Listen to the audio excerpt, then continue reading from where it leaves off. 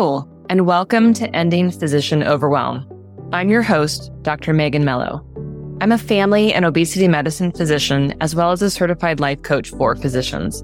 In this podcast, we talk about how the learned habits of people-pleasing, perfectionism, and a lack of boundaries show up in our lives and how they contribute to burnout, exhaustion, and overwhelm.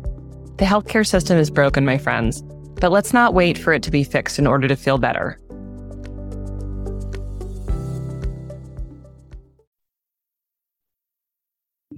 Hello, my friends, and welcome to another special guest episode. Today, I am joined by Dr. Delia Chiaramonte, who is an integrative palliative medicine physician and experienced medical educator.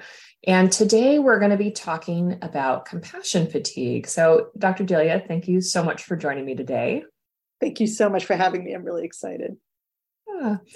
So compassion fatigue is something that I am hearing about more and more. And before we really dive in and get into the nitty gritty, I'd love for you to tell us a little bit about yourself, kind of introduce yourself to the listeners and share a little bit of your story and your experience with compassion fatigue. Sure. I started out as a family doctor and I practiced family medicine for a while. And then my career moved towards integrative medicine first, which was the combination of conventional medicine plus adding complementary medicine tools, and then moved to palliative care, which is the care of people with serious illness focused on relieving their symptoms, so their emotional suffering and physical suffering. And now what I'm doing is putting those last two pieces together. And I'm really interested in the idea of integrative palliative care, which is using all the tools that we have to reduce people's suffering. And really that's both the patients and family, but also the physicians. Because when you engage with people who are suffering from serious illness, it's hard on the patient, it's hard on the family, and it's even hard on the physician. Yeah. So glad that you're doing that work. I think it's such an important area. And I love folding in the integrative piece, which, I don't know, takes some of the clinical sterility out. Yes. Of sort of the care of people. So that's really great. And let's go ahead and dive in. So, compassion fatigue is a term that I've been hearing a lot about recently, and I'm hearing a lot of physician clients talk about it. I'm starting to encounter it more in sort of physician conversations. But even though I've been doing physician wellness work for close to 8 years now, I didn't really encounter this term in my family medicine primary care world really until I sort of jumped into the world of physician coaching. And so I'm curious to hear sort of how you would define it, describe it for us, sort of when it entered your vocabulary in terms of the work that you do. I'll leave it at that. It's a big question. Sure.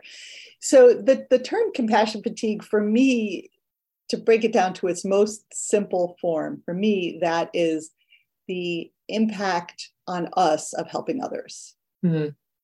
The impact on us of helping others.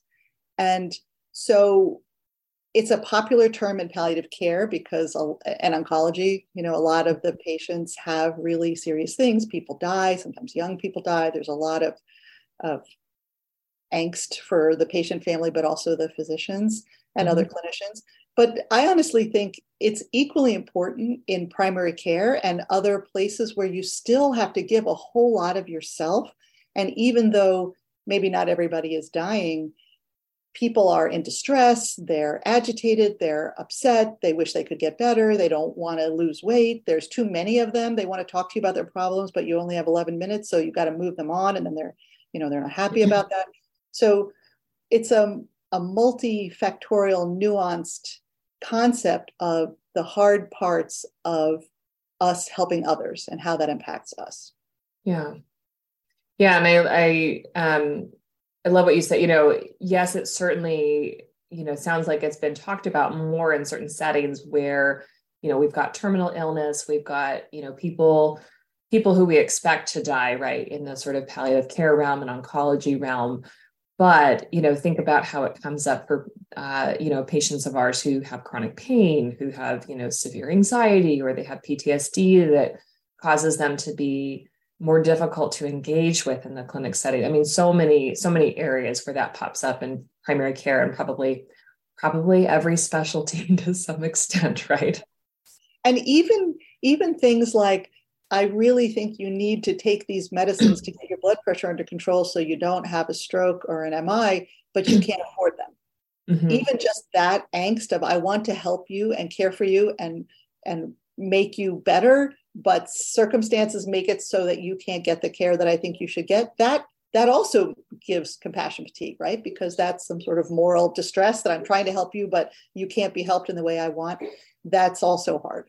So I think there's a lot of ways it comes up, the most simplistic being the very sick person who maybe is dying, but there's a ton of other ways too that we can be negative. It's not necessarily negative even, but just sort of like heavily impacted by helping others. Yeah. Yeah. What are some other examples? I think for me, times that I might need to be more alert to it would be kind of when I feel a heaviness before I go into the room, right? Like I'm dreading seeing that person. And it might be that I know them and I had my experience with them, or it might be the chief complaint that I can see, right? I'm like, oh God, I don't want to do that. What are some other examples of how people might notice this coming up for them during their workday? Well, I think that example you gave was great. And I learned in medical school, if you feel depressed coming out of the room, the patient is probably depressed. So we can have a lot of interaction between us and the patient that sometimes is uplifting, but sometimes can be very heavy.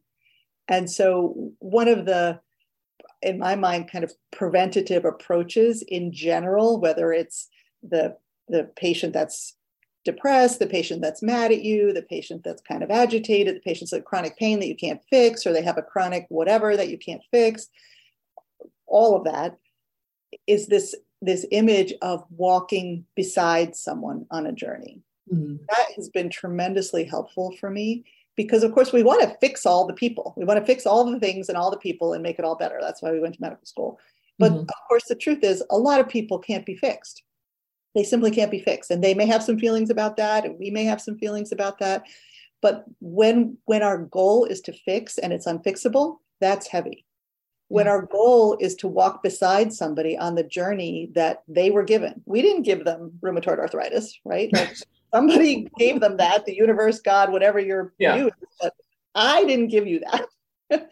So if our vision is, literally I picture it in my head that we were walking beside them, and say they're climbing up a steep hill.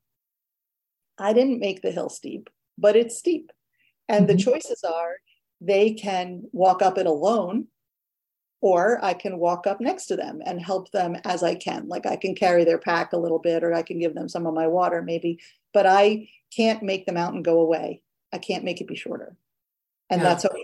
It's okay. Yeah. So like it's literally valid to walk beside someone on their difficult journey. That counts as helping. Yeah.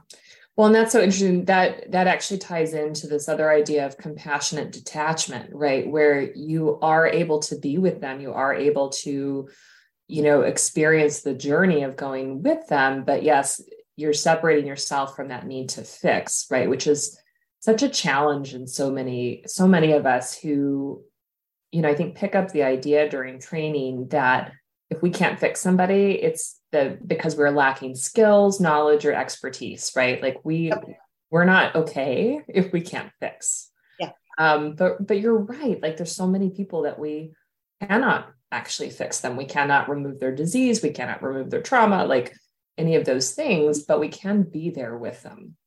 And it counts. It's not like, I could just be there with them. It's literally helping. It is the helping that is appropriate for this person. Once you've done all the things that you can do to lift their load, to, try to fix their condition or make it under better control or manage their pain or whatever. But if you can't make it perfect, which often we cannot, but you've done all that you can do, then it is a legitimate, helpful, useful, real intervention to walk beside them on this journey, because otherwise they walk it alone. And I think once you really own that as one of your tools, you You can call that healing presence. There's a lot of things you could call it. But once you really own it as a legitimate tool, it takes away a lot of that heavy feeling. And that is part of what makes compassion fatigue happen, is that, oh, I can't fix it, and it's heavy, and they're mad or upset or sad, and I'm mad or upset or sad. That's what makes it feel heavy. People don't usually feel compassion fatigue when they see a patient and then the patient gets totally better and they say, oh my God, thank you so much. Like that doesn't give you compassion fatigue. Right. It's when things aren't going great. That's usually when it comes. And so a big part of prevention is where we put ourselves in that whole story. Yeah. Well, I'm curious, when you were dipping your toes into the palliative care world, were there actual skills that you were taught, that really sort of helped with that? Because I do think that that's not something that we talk about. We talk about, needing to be professional, in front of patients. We talk about, I remember so many people in medical school, professors would get up in front of the room and they'd be like, you should go for a run every day, take care of yourself. And it's like, okay, exercise is important. I'm not saying that's not true, but that's not the only thing. That's not the only way. But I'm curious if palliative medicine is doing a better job than sort of what the rest of us get. Yeah, yes and no. I think absolutely they do a better job. And we do, when you learn palliative medicine, they talk about it for sure more. And it's definitely a part of the conversation. I think the steps that I think of for myself didn't totally come from a book, but came partly from what they taught me and partly from my experience. And so I would say that really it's three things that I think are helpful for managing compassion fatigue. And that's both preventing it, but then also managing it, because it's going to be part of the conversation. We don't cure it. Yes. Yeah, you don't cure it, right? There's no cure for that. It's part of the conversation for all of us, and some more than others, depending on your circumstance, but it is something we all should be aware of and actively preventing. So for me, there's three things. I'll say them all and then I'll go back and talk about go ahead. So the first one is rituals. Rituals are really important, and we don't learn that in medical school or medical training at all. And I think it's tremendously important. And we'll talk in a second, if you don't mind. Algorithms, yes. Rituals, no. Right. So rituals, boundaries, and there's various kinds around that. And then filling up our own cup. Those are the three things that I think are really important for preventing, but then also managing compassion fatigue. So what do I mean by rituals? We're better about that in palliative medicine than in other specialties, I think. So part of compassion fatigue is grief, right? It's grief that people die, grief that you can't save them, grief that you can't take all their pain away, grief that they're still anxious, even though you did all the things you know to do. So there's a lot of grief in the work that we do, which we generally acknowledge 0% of the time. Right? No one talks about grief in medicine for doctors, but it's really important. And, so what do you do about grief? When you lose someone, just as an example that you love, there's no magic to make it all better by tomorrow. Partly you have to feel it, but partly we use rituals to help us cope. That's what societies do because they help. We have funerals, we have the book that you put out at the funeral where everybody writes that they came and maybe something nice about the person. You make a photo composition to show people at the funeral. You look at photo albums as a family, you cry. Like we have rituals around grief. And I would encourage us to use those kinds of things for ourselves around our patients. And so I'll just give you a couple examples of what my team did.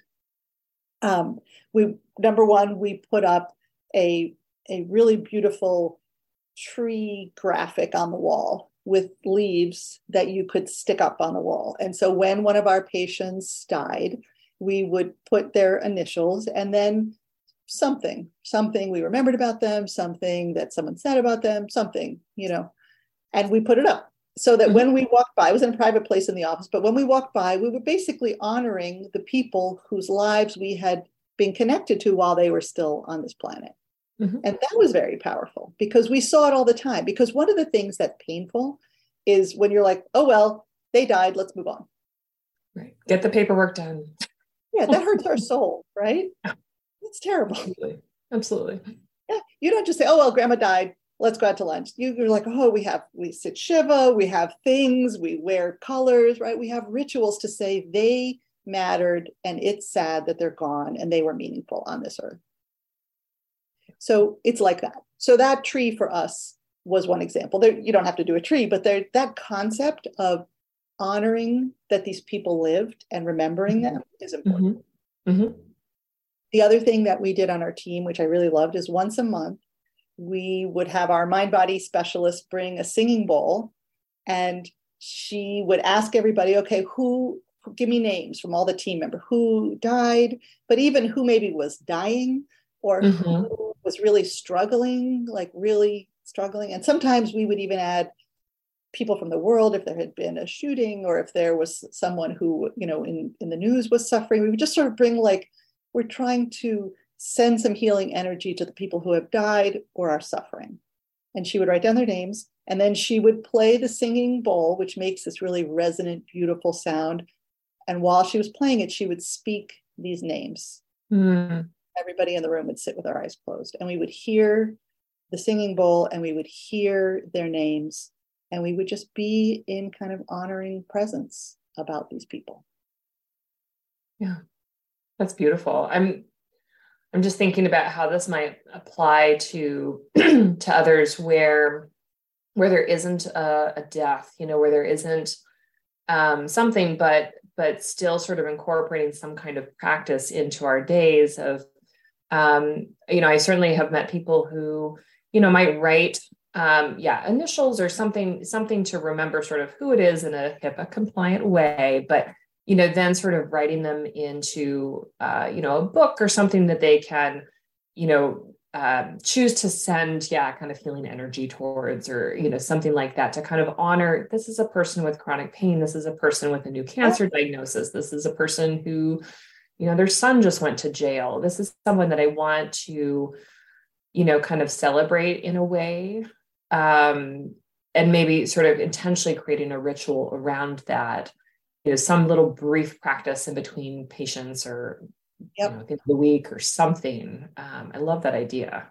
Yeah, and exactly what you said, the structure doesn't matter. So you could do it at the end of the week for yourself, just on your own. You could take 3 deep breaths and bring to mind the names of your patients who have struggled that week, and just send them healing energy, which you could probably do in 2 minutes.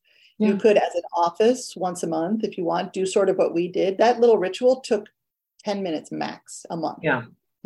You could not say, and we didn't just do people who died, but you could say people who are struggling, all the examples that you gave, like call to mind there. You don't have to say it out loud. You could say, everybody call to mind your people, and then we're just going to play the singing bowl 5 minutes, send them healing energy, whatever. It doesn't matter what you do, but the idea of doing something ritualistic to honor them. Honor the experience, ironically makes us feel better. Right. That's not, obviously us, but part of the compassion fatigue is that we see a lot of heavy stuff. And then we're just like, okay, moving on, next thing. And you have to do something with the heaviness or it builds up. Yeah. Yeah. And I think, and we'll probably touch on this more in a little bit, but, part of the problem with compassion fatigue is that we are out of compassion, and usually we have not used any on ourselves, right? We feel that real emptiness to it. And, being able to incorporate rituals helps us to, intentionally really feel compassionate in an intentional way, right? Where we're sort of calling it into us. And perhaps, really acknowledging people who are difficult for us to deal with as physicians, because that happens. Sure. And, it's a way for us to maybe decrease a little bit of the yuck that we feel towards them, but also incorporate more compassion into our day-to-day. Absolutely. And after that little ritual, the singing bowl ritual, we all always felt filled up. So we weren't talking about us, we were talking about other people, but we got filled up. But it has a Yeah. Absolutely. Everybody in the room, you could tell the whole vibe in the room would change every time we did that. And everyone would leave like sort of after a yoga class. They've done their Shavasana. They're like, oh, okay, got it. Like we're all ready for the next day. Yeah. So that's so great. Yeah. All that to say, rituals. Got it. Love it. I would encourage people, think about what kind of little rituals you could do. And they don't have to be big ones. What little rituals could you do to honor the people or the experience, or even just to honor the heaviness if you went through a heavy thing in the day, just not to stuff it in the basement, right. Just and not to keep spinning on it either, right? There's a little bit of a closure aspect to it as well. Yes, absolutely. I think that's really true. I hadn't thought of that before, but I think it allowed us somewhat psychologically or from our soul purpose to like move that to the next place. So we weren't continually carrying more stuff. Yeah. Because you can't do that forever. We can't, turns out. All right. Well, take us into boundaries, which is one of my favorite topics. So boundaries I think that can mean a lot of things in terms of preventing compassion fatigue. One, probably the most important thing first is just to check in with yourself. Like what is it that feels heavy, and what boundary could you set that would make it feel a little less heavy? Because it's different for everybody, right? You don't necessarily have to go talk to your friend or talk to a therapist or cut your patients off exactly on time. Everybody's different and everyone's situation is different. But it starts with checking in with what do you need. So if you are the kind of person, as I was, I think before I learned some skills, where you're just like, however long the patient needs to talk, tell me more, I'll be there forever. And then you're behind. And then the next person's mad. Then the one after them is mad. And then all your charts. You give everybody more and more and more time. And more time. All your charts are building up. You didn't get any of them done. Now you have to do them all at night. Now you can't rest or be with your family. Like that whole cycle. If that's you, then you will have more compassion fatigue and burnout maybe. But then part of boundaries for you is saying, I need to keep the visit within the visit time. Mm-hmm. Because I know that if I only give out so much that it ends up hurting me because I don't have my home time because I have all these charts, that's not good for me. So in that person, boundaries might be like, I got to learn some skills to make these visits tighter. Or I've got to learn some skills for doing some charting during the visit so it doesn't build up at night. Mm-hmm. That might be boundaries for that person. Yeah. For another person, it might be, I need to figure out when I'm getting depleted and ask for help. Mm-hmm. If you're the kind of person who says, no, I'm fine, I got it, I can take more patients, no problem. Do all the things. No, fine, give me more. Maybe for that person, the boundaries are learning to say, I wish I could help you, but I actually am really full and I can't do that right now. Can't squeeze in your extra patients. I can't take that extra shift, whatever it is that you're asking me to do. So for that person, it might be a different kind of boundary. Yeah. And I think what you just said, adding some kind of, compassionate phrase up front before you say no is also helpful. I wish we had more time today to talk about all these issues. I'm afraid we're going to have to limit it to these two. I wish that I could help you right now, but I'm not able to do that. Because we often, when we're doing this work, we just hear, I have to say no, right?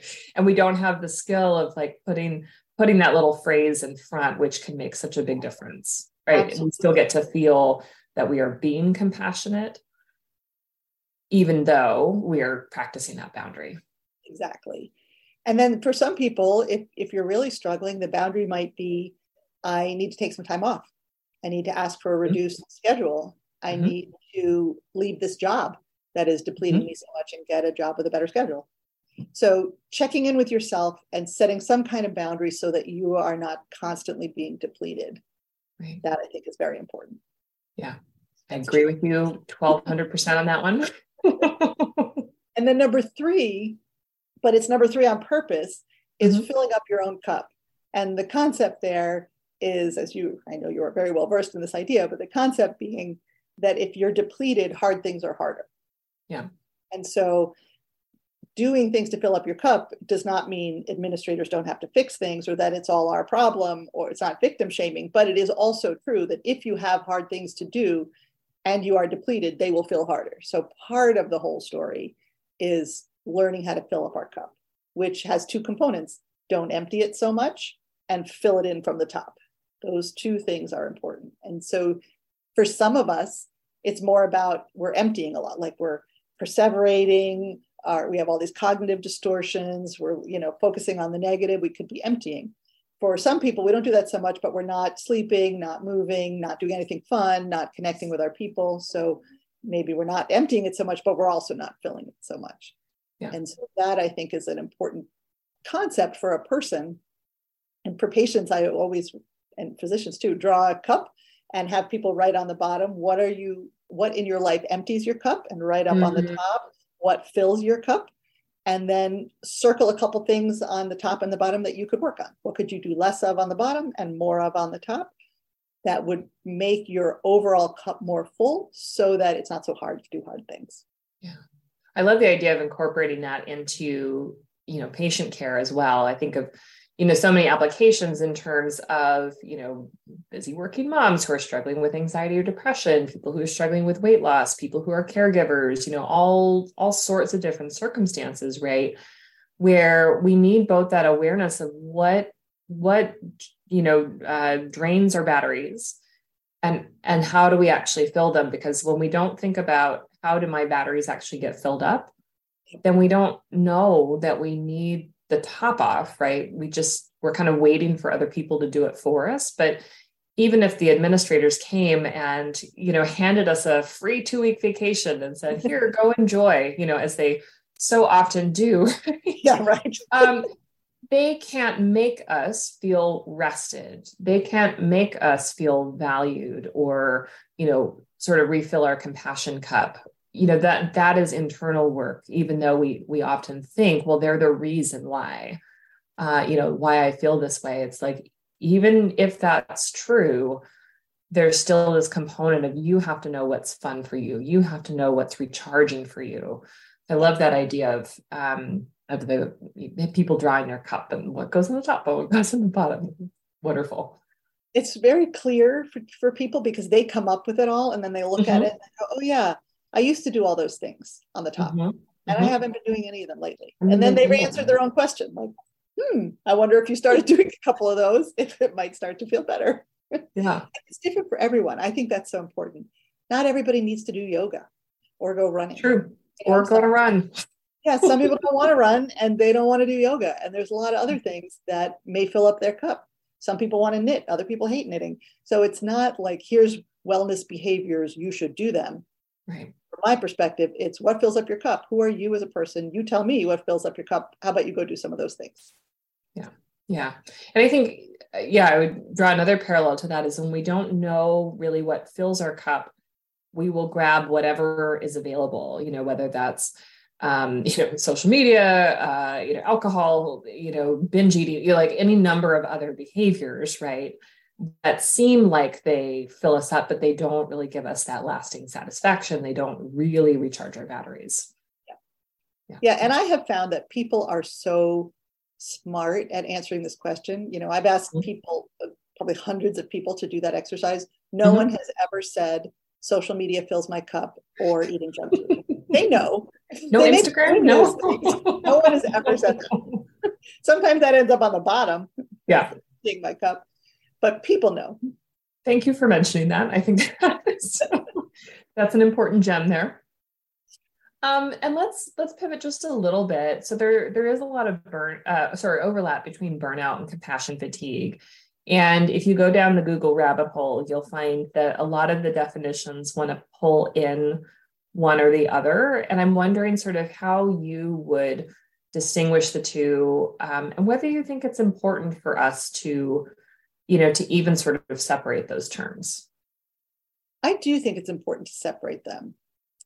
In my view of this continuum, compassion fatigue comes first, and it's one of the things, if it continues to be heavy and unresolved, can contribute to burnout. But it's certainly not the only one. And you can end up in burnout without compassion fatigue if it's all about like the administrative way your work is being organized, et cetera. And plenty of people have burnout who are not physicians. And so compassion may not be a huge part of their work. The thing that I think is important to differentiate is that burnout is pretty much not good. It's not good. It's not good. You don't want to have burnout. It's not helpful. If you have it, you want to unhave it. Should not be a badge of honor. Not good. Compassion fatigue is a little bit part of our work, and it's a little bit of a message just to pay attention, you know, in a way, like if you are someone who, when you're stressed out, tends to get achy and fatigued, you wouldn't want to take that away because it's a little bit of a message to you that you need to work on something. Like an indicator light going off, yeah, right? It's an indicator light. Yeah, that's a great way to think about it. So while burnout is not good, compassion fatigue, when you're aware of it, if you start to notice, gosh, I'm just feeling exhausted. I'm feeling that I don't want to go in that room. When I get home from work, it just feels heavy. That may be compassion fatigue. That's a message to you. You know, what should I do about this? Can I do some rituals that would help? Like, am I feeling hurt in my soul that these people are suffering and I'm not thinking about it? Do I need to set some boundaries? Do I need to fix what's happening in the way I run my clinic? Or do I need to talk to administration and get a break or something? Or am I just depleted because, gosh, I'm not managing my anxiety and depression, and I don't exercise anymore. I'm not sleeping enough, and I'm not doing anything fun with my friends. So, do I need to fix that? So I see it more like a continuum of compassion that's gone a little bit too far and needs a little work. And so I kind of like the idea that we notice it and then we do the work and then we feel better. Yeah. And we can incorporate Dr. Kristen Neff's, ideas here about self-compassion, which includes self-kindness, kind of the way that we talk to ourselves, common humanity, recognizing that these situations are difficult for more than just us, right? For all the other humans who do the same work we do, or care for others, or are working parents, or whatever that situation is. And then the mindfulness piece, which is not over or under identifying with our emotions, right? So recognizing I am feeling that, I'm feeling very tired. I notice I'm feeling very exhausted right now. Being aware of it, but not taking it as that means I can't do anything. That means I have no choice in the matter. Right. Absolutely. And not like I'm broken either. Right. Or I'm doomed. No, not at all. It's just like you said, it's an indicator light of, I'm a little out of balance. And there are some things that I could do, that I could work on, that will make me feel better and also will make me a more effective healer. Because when we get really fatigued, compassion fatigued or otherwise, we're not as empathetic, we're not as available to our people who we're trying to help. So it's just, and like you said, everything feels harder. Yeah. It's an opportunity to check in with ourselves and tweak things so that it goes better. Yeah. We've already sort of answered this last one, but I'm wondering, if someone listening is, following along with us and it's like, oh, that's exactly what I'm feeling. And they didn't maybe have the idea of it, didn't have the language around it.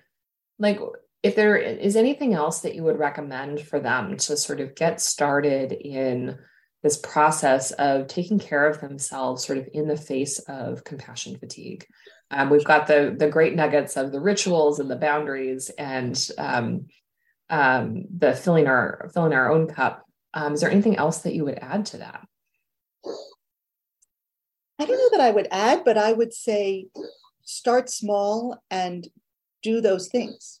Right? Sometimes we can think, oh yeah, someday I should make a whole compassion fatigue plan, and then we do nothing. So I would say, when I have time, I will sit. Right, I will. When I have time, I'll figure out exactly what I'm going to do. So I would say do a tiny thing in each of those three domains. So let's pick the tiniest ritual. How about after you have a difficult patient? I use this one a lot. Shake your hands. Shake it out. Like you're like flicking the water away. Flicking the water off your hands, right? Like like shake, shake, shake, hard, hard, hard, shake at the wrist to try to get the heavy yuck stuff off. So there's a ritual that you do. Mm-hmm, mm-hmm. So when you see a patient that afterwards you feel like, oh, heavy, do that when you get out of the room. And if you're embarrassed to do it in public, go into the bathroom and just do it for like 30 seconds. Yeah. So that could be your ritual. Very simple. It's not, I don't know, there's not like a spirit, there's not like a spiritual thing that somebody might feel like, oh, I have to go down this big rabbit hole. It's just literally sort of shaking our bodies and sort of shake it off. Like there's things that came your way, shake it off. I'm going to use that one today. I love that one. So that's one. For boundaries, that's your ritual. For boundaries, how about one time in a clinic day, just one time in a clinic day with one patient, say, so today we have X minutes. What are the most important things that you want to talk about today? Just one patient per day. Do that. Yeah. X minutes. What are the most important things you'd like to talk about today? Just start it that way. So they haven't even talked yet. Just try it out. So that's something for boundaries. And then from the fill your cup perspective, pick one thing that you know fills your cup and try to do a tiny bit more. So if you know, like, exercise makes me feel better, maybe walk around your house during the commercials. Like, I'm not saying go buy a gym membership. Tiny things, right? If you feel like connecting with people makes me feel better, send one text to someone you haven't talked to in a while. Yeah. Oh, I love that. I love that. Delia, I feel like we could keep talking for many years probably about these things, but we will draw to a close there. If people are interested in your work and they want to find out more about you, I'd love for you to share a little bit more about the work that you're doing, some of the offerings you're having, and ways that people can connect with you and follow you. Terrific. Thank you so much. So one of the things that's really important to me is to teach physicians to do integrative symptom management, but with this lens, like what we've just been talking about, because we have to fill up in order to be able to give this compassionate integrative symptom management care. And so I have a year-long program actually where I train physicians to do this. And so there's some recorded didactics for them to watch, but then also weekly time with other physicians to work through cases, to talk about like, oh, the patient came in and they were depressed. What do we do? Their pain won't go away. What do we do? So that we can all learn these skills, both for us and for our patients. So that's what is most important to me right now at this time in my career, is to share this idea with other physicians. So you can find info about all that at my website, which is integrativepalliative.com. Integrativepalliative.com. And then also I have links to that in the show notes. Thank you. And I have a podcast too, the Integrative Palliative Podcast, where I talk about things like this. So if anybody thinks they might be interested in more of this kind of stuff, I would invite you to check it out. Great. Well, I love that idea too, because, as this world of sort of secondary board certifications explodes with people getting, integrative and functional medicine and obesity medicine and, all these extra certifications, you are very intentionally incorporating that self-care piece, and that, coming from a place of wholeness in being able to offer these skills in these ways to patients, instead of, sort of tapping into that feeling of can't do enough. What I have right now is not enough to offer people. So I love that you shared that part of it, because that really is important. I see so many people, kind of seeking these extra skills, with the idea of like, well, then I'll finally be able to be enough for people. And it's like, no, you're enough right now. Exactly. You're wonderful right now. You don't always get to hear that. But, we get to choose to start believing it. And it sounds like that's really fundamental to your program. So thank you for doing that. 100%. Thanks for saying that. Yeah. All right, my friends, that is our show for today. Thank you so much, as always, for tuning in. I invite you to check out the show notes, where you'll find more information about Dr. Delia and her work. And please check out her podcast and her website to learn more. And if you're interested in working with her, I highly, highly recommend her as a teacher. So thanks for joining us. And until next week. See you then. Bye.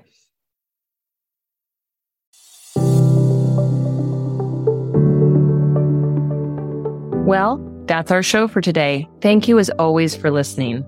To learn more about my coaching programs, head to www.healthierforgood.com. And if you love this podcast, please drop us a review on iTunes or support the show by clicking the link in the show notes.